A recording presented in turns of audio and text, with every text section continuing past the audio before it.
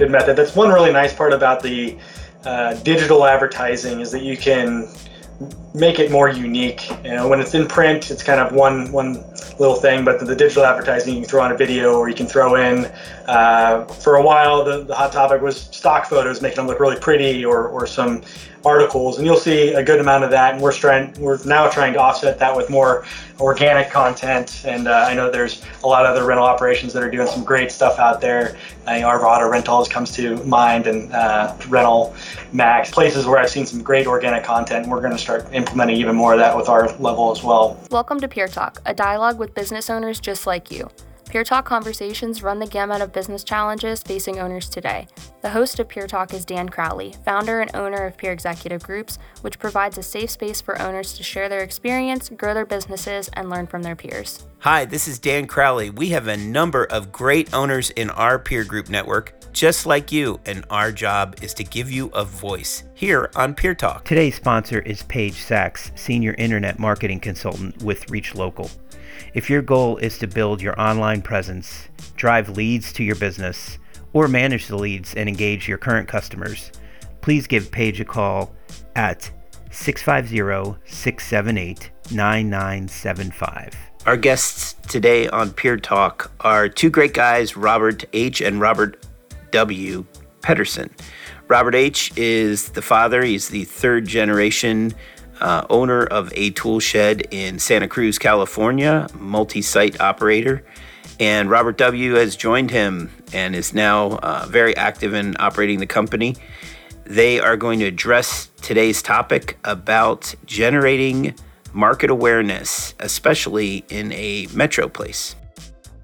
Thank you for joining Peer Talk. We have another exciting episode for you today. Today we have a very special day with the Pedersens, who are the owners of A Tool Shed, and they're based in Santa Cruz, have multiple locations around the area. And today we will be focusing on the topic of creating market awareness in your area. Welcome, guys. Thank you, Dan. Good to be here. Thanks for having us, Dan. Now, should I call you Rob and Robert, be the elder statesman? Yes, I go by Robert, and we had to break this up because of the same name in our company too. So I'm Robert, and my son is Rob. Got it. Excellent. So let's start with Rob first, because Rob's obviously younger, and I want to hear a little bit about himself, how he found himself entering into the rental industry and becoming part of A Tool Shed. So go ahead, Rob. Yeah. My background is a little varied. I'm extremely fortunate, but I grew up with the rental industry. I worked in the yard as a young kid, like many rental owner operators, picking up bolts for money, 5 cents here, whatnot, rags, etc. And then was a full yard personnel in high school, which is fantastic. But from there, I went off to the Naval Academy and did 11 years and flew in the Navy as a helicopter pilot. Ooh, wow. And once the opportunity came I finished up my basically contract there and required time. It was presented to me, the offer to come back into the family business, and I decided to take that and maybe provide a little bit of an exit plan, but also just get to join back into, be the fourth generation in what is a fantastic company, organization, and still working with employees that have been with us for 30, 40 years. So getting to jump back into that, I'm really happy and fortunate to do that. So. Excellent. Well, that's good to hear. And I remember when you appeared on the scene, and I had yet to meet you, and I had worked with Robert for a while. So it was great to see some of the next generation getting involved. Robert, why don't you tell us about your background and how you found your way into A Tool Shed? My background, well, same thing. I grew up. I'm third generation, so I did the same thing. Grew up in the rental business as a kid, picking up rags for money, and went from there. And then in high school, part time, college in the summers, worked for the company, and then I was on my way to law school, and my dad and brother asked me to help come back that summer, and we opened up one store, and the next thing I know, I was working with him, opening another store, and well, I just loved it, so I never went back. I just stayed with the business and went on from there. So the business was started by my grandfather back in 1945. So it's great to see the fourth generation coming on now for this family. Thing that I find crazy is, as you said, fourth generation, and the possibility of a fifth generation is just unheard of in this. Or it's probably exists. Do you guys know of any other rental operations that have four generations at this point? I'm sure there's a few, but not many that are actually in the same family. Some have sold, so that they started back in the 45, but they're no longer in the same family. Actual fourth generation of ownership, I'm sure there's a couple of them out there. Mm-hmm. Mm-hmm. Yeah, I'm actually trying to think of them, and I cannot think of anybody on the fourth. But let's just say if Rob has a baby boy, you probably already do, but I hope you named him Rob, so we have another struggle for your facilitators and your peer group people to figure it all out. So appreciate that. So tell us, so A Tool Shed, you started it by saying, bought a second, bought a third. Give us the whole lay of the land. Tell us all about A Tool Shed and, how many locations geographically, where do you cover, all those good things. Well, we currently have 8 locations. We're in the process of actually opening back up our 8th location right now. And we cover the Silicon Valley area out in California. So basically it's the cities of San Jose, Campbell, Santa Clara, so Santa Clara County, Monterey County, Santa Cruz County, San Benito County is where we're located. So it's kind of a large geographic area in the center part of California where we encompass. Started off with just the small stores and grew from there.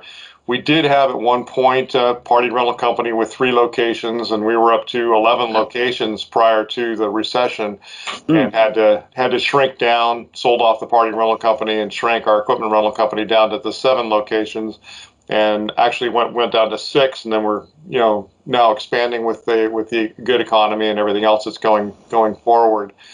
So and I'm lucky enough also to have Rob's sister has joined us this last year too, so that's another part of the fourth generation. She's working in the business now also. She's been here for a little over a year. So excellent. And so are those properties affiliated with you guys, or are you under a lease arrangement with those businesses, the properties? We own most of the properties. There's a few that are still leased with the intent of purchasing them at the point that the owners want to sell them. But the owners are still pretty tight on holding on to their property at this point. Now, did you guys cross that holy threshold of 100 employees at this point, or Nope. Where are you at? You're below. We're not there. Around 90 or so. So it's 90. And then everybody becomes part-time. No. Really? Well, the hallowed ground really is when you cross 50. That's when we find that, it becomes, there's a huge human resource element that needs to be really well developed in those organizations. So you guys crossed that long time ago, so not an issue. But today's topic is market awareness and generating awareness of your business. Let me ask you this. Have you guys had the chance to establish your mission statement or your values or vision for your company? Anything like that? Yeah, we've so our mission statement is to create an exceptional customer experience. We also lean heavily on the fact that we are family owned and continue to operate that way. And that's something that we try to market to as well. And I think that's something that differentiates us from, say, another rental company or a national, where we can have those honest conversations and you have that reason. We get back to the community and try to show that as well. So, but that's our mission statement is working on making every interaction that we can to the max extent possible an excellent customer experience. Excellent. Very good. That's a good one. I like that. So clearly, you've given some thought to not just going out into the marketplace, but really having something to say about your company and how you're different from others. So your differentiation is probably active in your market strategy. So let's talk about that. So you guys sit in a market, let's say, most parts south of San Francisco, the city of San Francisco. San Jose is probably your first major market, right? Where you're closest? That's correct, yeah. And so from that perspective, have you done any advertising in the marketplace? And that could be in the form of old school adverts like TV, radio, anything like that? Yeah, I would say our marketing strategy gives a good portion towards those kind of older school the advertising methods. So our radio ads, we try to keep them really fresh. I think the content is key with some of those. Kind of my vision of it is that when you turn on your card, usually it defaults to something, and that could be the radio. It's most likely the radio. And same thing on job sites. Most people don't have their MP3 players or podcasts rocking on a job site. So the radio, I think, still gets a good amount of coverage, even though some may say that it's not the best option. But I think for our line of business, it is still very much a good option. And then we also focus on advertising on Hispanic radio stations as well as English radio stations. So trying to cover the gambit, which is the population that we're serving down here. Excellent. Well, and again, the reason why this is such a great podcast to talk about these things is you are in a metro where you're so tightly covering the market, you can almost calculate your market share and know that television in your market, radio in your market has this type of impact, right? So it's kind of, not everybody can say that. We have a lot of members who have one location or two locations and they're in a major metro and they wouldn't necessarily want to buy all those eyeballs. But in your case, it does seem to make sense, right? Yeah, that's correct. And our television advertising is very focused. Usually using like Comcast, and using sports, and so we're focusing it towards the audience that is our customer, our blue collar customer, so to speak, whether it be a homeowner or a contractor. We don't do any more. There's no more yellow pages or anything like that. That's long gone. But we do still do some print advertising, and it's again focused towards the homeowner in the home and garden issues and of local newspapers that go out or magazines that go out in our local area.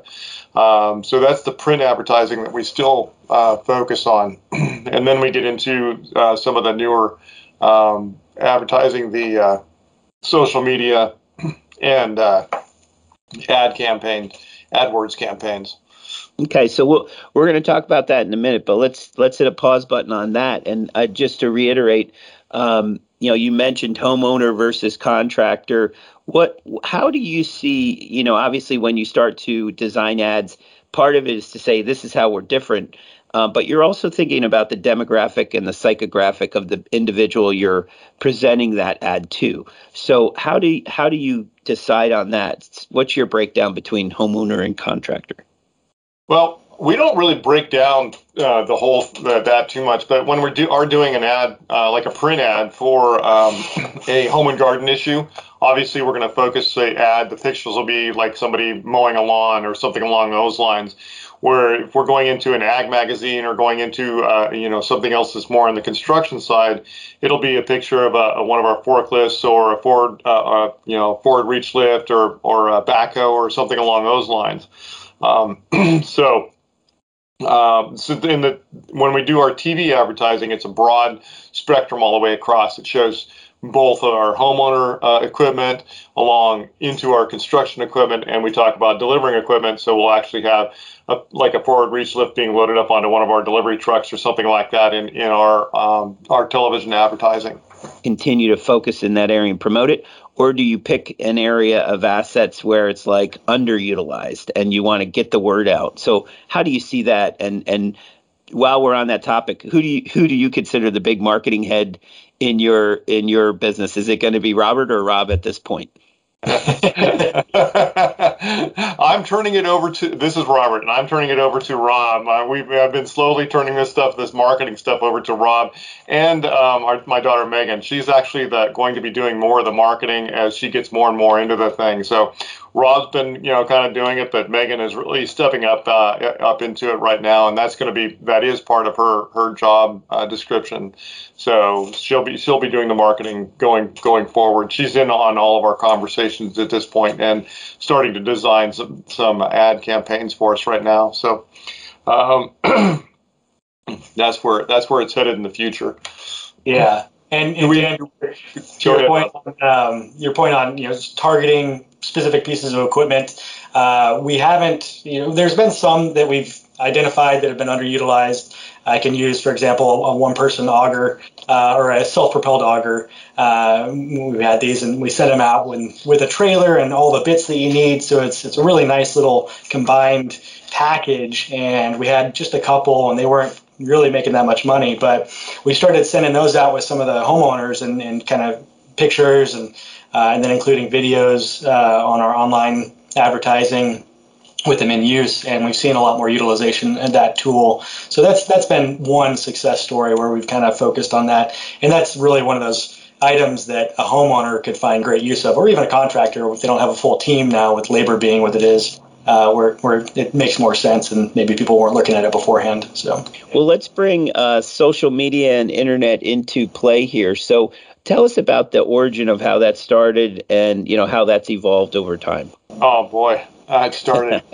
Well, we're in Silicon Valley, so it started a long time ago with us. We've been involved with Google AdWords and social media for a long time. We've used a couple of different companies in the past, and one of them being Reach Local. We started off with them probably 20 years ago. We're with them for 5 years, and then dropped them for a while because our representative wasn't doing what we thought that they should do, and then picked them back up with our current representative, Paige Sachs, and she's been doing a fantastic job, not just for us, but for the rental industry in general.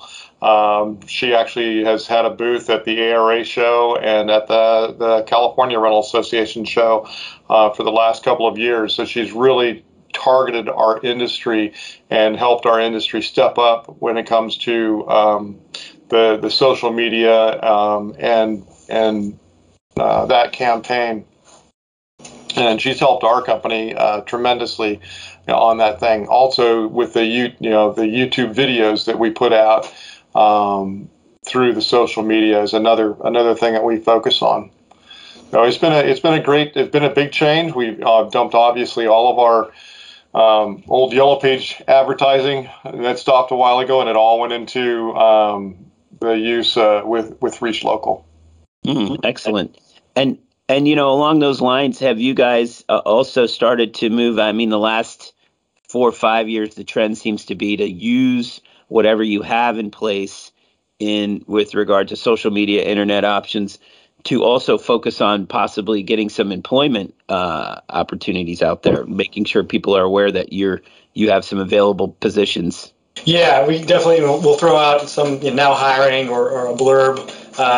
The labor market being what it is right now, and hopefully we're starting to come and see the other side of that. I think we're feeling a little bit better now, but that's been a good method. That's one really nice part about the digital advertising, is that you can make it more unique. When it's in print, it's kind of one little thing, but the digital advertising, you can throw on a video, or you can throw in, for a while, the hot topic was stock photos, making them look really pretty, or some articles, and you'll see a good amount of that. And we're now trying to offset that with more organic content. And I know there's a lot of other rental operations that are doing some great stuff out there. Arvada Rentals comes to mind, and Rental Max, a few places where I've seen some great organic content, and we're going to start implementing even more of that with our level as well. Yeah, I know we try to do, when we see good content out there from a member, we try to promote it at peer executive groups to get it out there so other members can see, how it's being used in those different marketplaces. Because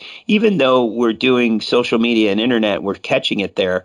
You can still target geographically, right? So you can still have plenty more eyeballs in a local market looking at your products and services, even though, on a national level, we might never use their products and services, but they're there. So there is this kind of added benefit. I think the key, though, is to identify, how do I get this targeted to my general market, people who will actually use it, right? So, one of the topics we talk about in peer groups is financials and budgeting, right? So I got to ask you this. Now I'm going to put you on the spot.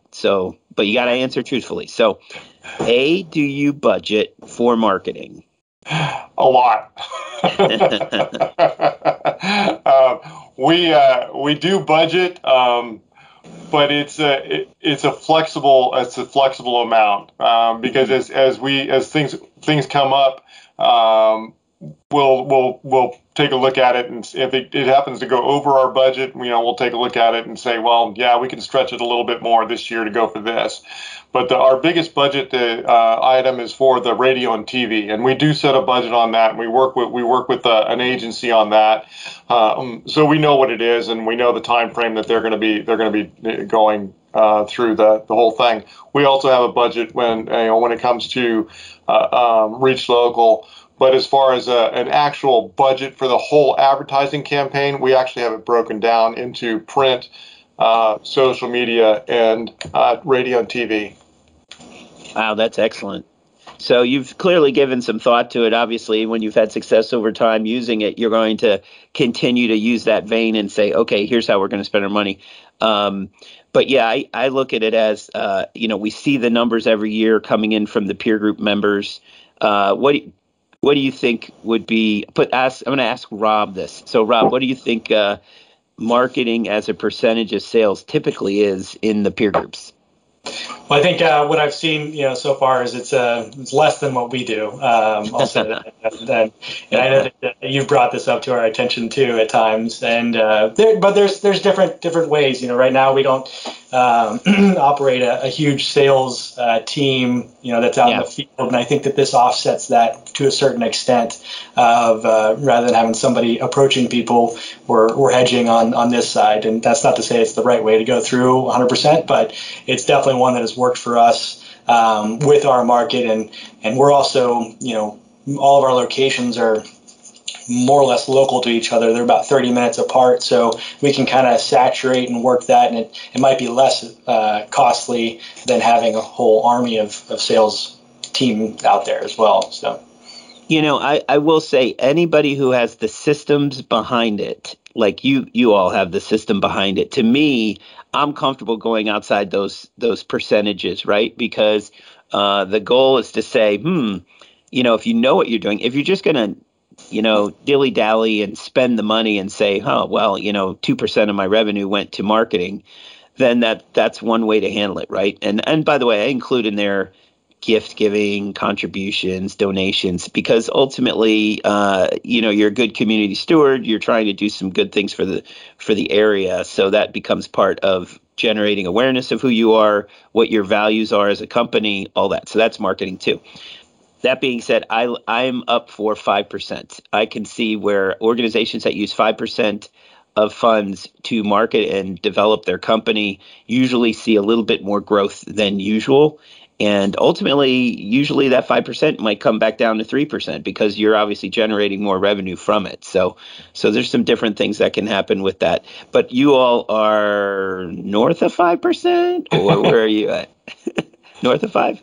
We're definitely north of 5, Dan. Oh, okay. Here we go. All right. That's a whole nother episode. But I will say, so let's see, what did we miss here? So we talked about, the message being tied to who you are, values, vision. We talked about how it might be related to specials. Tell us about that. Have you done any recent specials and seen some results from it? Or are you more of just awareness generation? No, we do specials because, again, even though we're in California and the weather's beautiful all year long, it does rain here occasionally. It hasn't rained since December. I'm not sure we're going to get any more rain, but when it does rain, we do focused advertising on the water pumps, generators, things like that. So we do focus our advertising campaigns on the seasonality of the equipment and what's going on at that time. So Rob brought up one campaign where we were trying to promote a single piece of rental equipment to promote it, and it actually was a very successful campaign. So we tend not to do a single item like that. It's more of a general thing based on seasonality. So this last season's ad campaign was not very successful because we ran it in hopes of a real winner and some water pumps and generators and things like that, and it never came to our part of California. Good point. Okay. Now, last topic for this show is the sponsorships and show participation. Tell us about that, and how do you guys manage your calendar? You got 12 months of every year that you need to manage. What does that look like for participating in shows or in any kind of sponsorships in your market? We, as far as sponsorships, I guess we do sponsor a couple local sports teams, the minor leagues, and that's been a great relationship. I think over the years we have the San Jose Giants and the Santa Cruz Warriors, and in each of those cases we have some kind of regular advertising, but we also sponsor their mascots, which is kind of a cool and unique thing, and gets out there since they're usually out there, star of the show for a good portion of the event. Beautiful. I like it. Those are very fun and I think mutually rewarding sponsorships that we have. And then as far as our general ad campaign, we try not to advertise as much during the slower season, and then we'll start picking it back up once we get a month before the busy season is going to start. This year is kind of an off year, like we mentioned, it's basically summer out here in Northern California, and so we're already in it. So we'll be probably moving that up a little bit. So, wow, awesome. Well, you guys certainly have your head in the game, and hopefully you're experiencing growth from all your activity. It looks like you are, obviously, up to 8 locations now. Any future growth plans for you? We'll be getting through the 8th here, and hopefully getting that store opened prior or at Memorial Day, and then we'll see where we go from there. Excellent. Well, Robert H. and Robert W. Pedersen, that was a mouthful. We appreciate you guys being on the podcast today at Peer Talk. Thanks for coming. Thank you, Dan. It's been a pleasure. Always great, Dan. Today's sponsor is Paige Sachs, Senior Internet Marketing Consultant with Reach Local. If your goal is to build your online presence, drive leads to your business, or manage the leads and engage your current customers, please give Paige a call at 650-678-9975.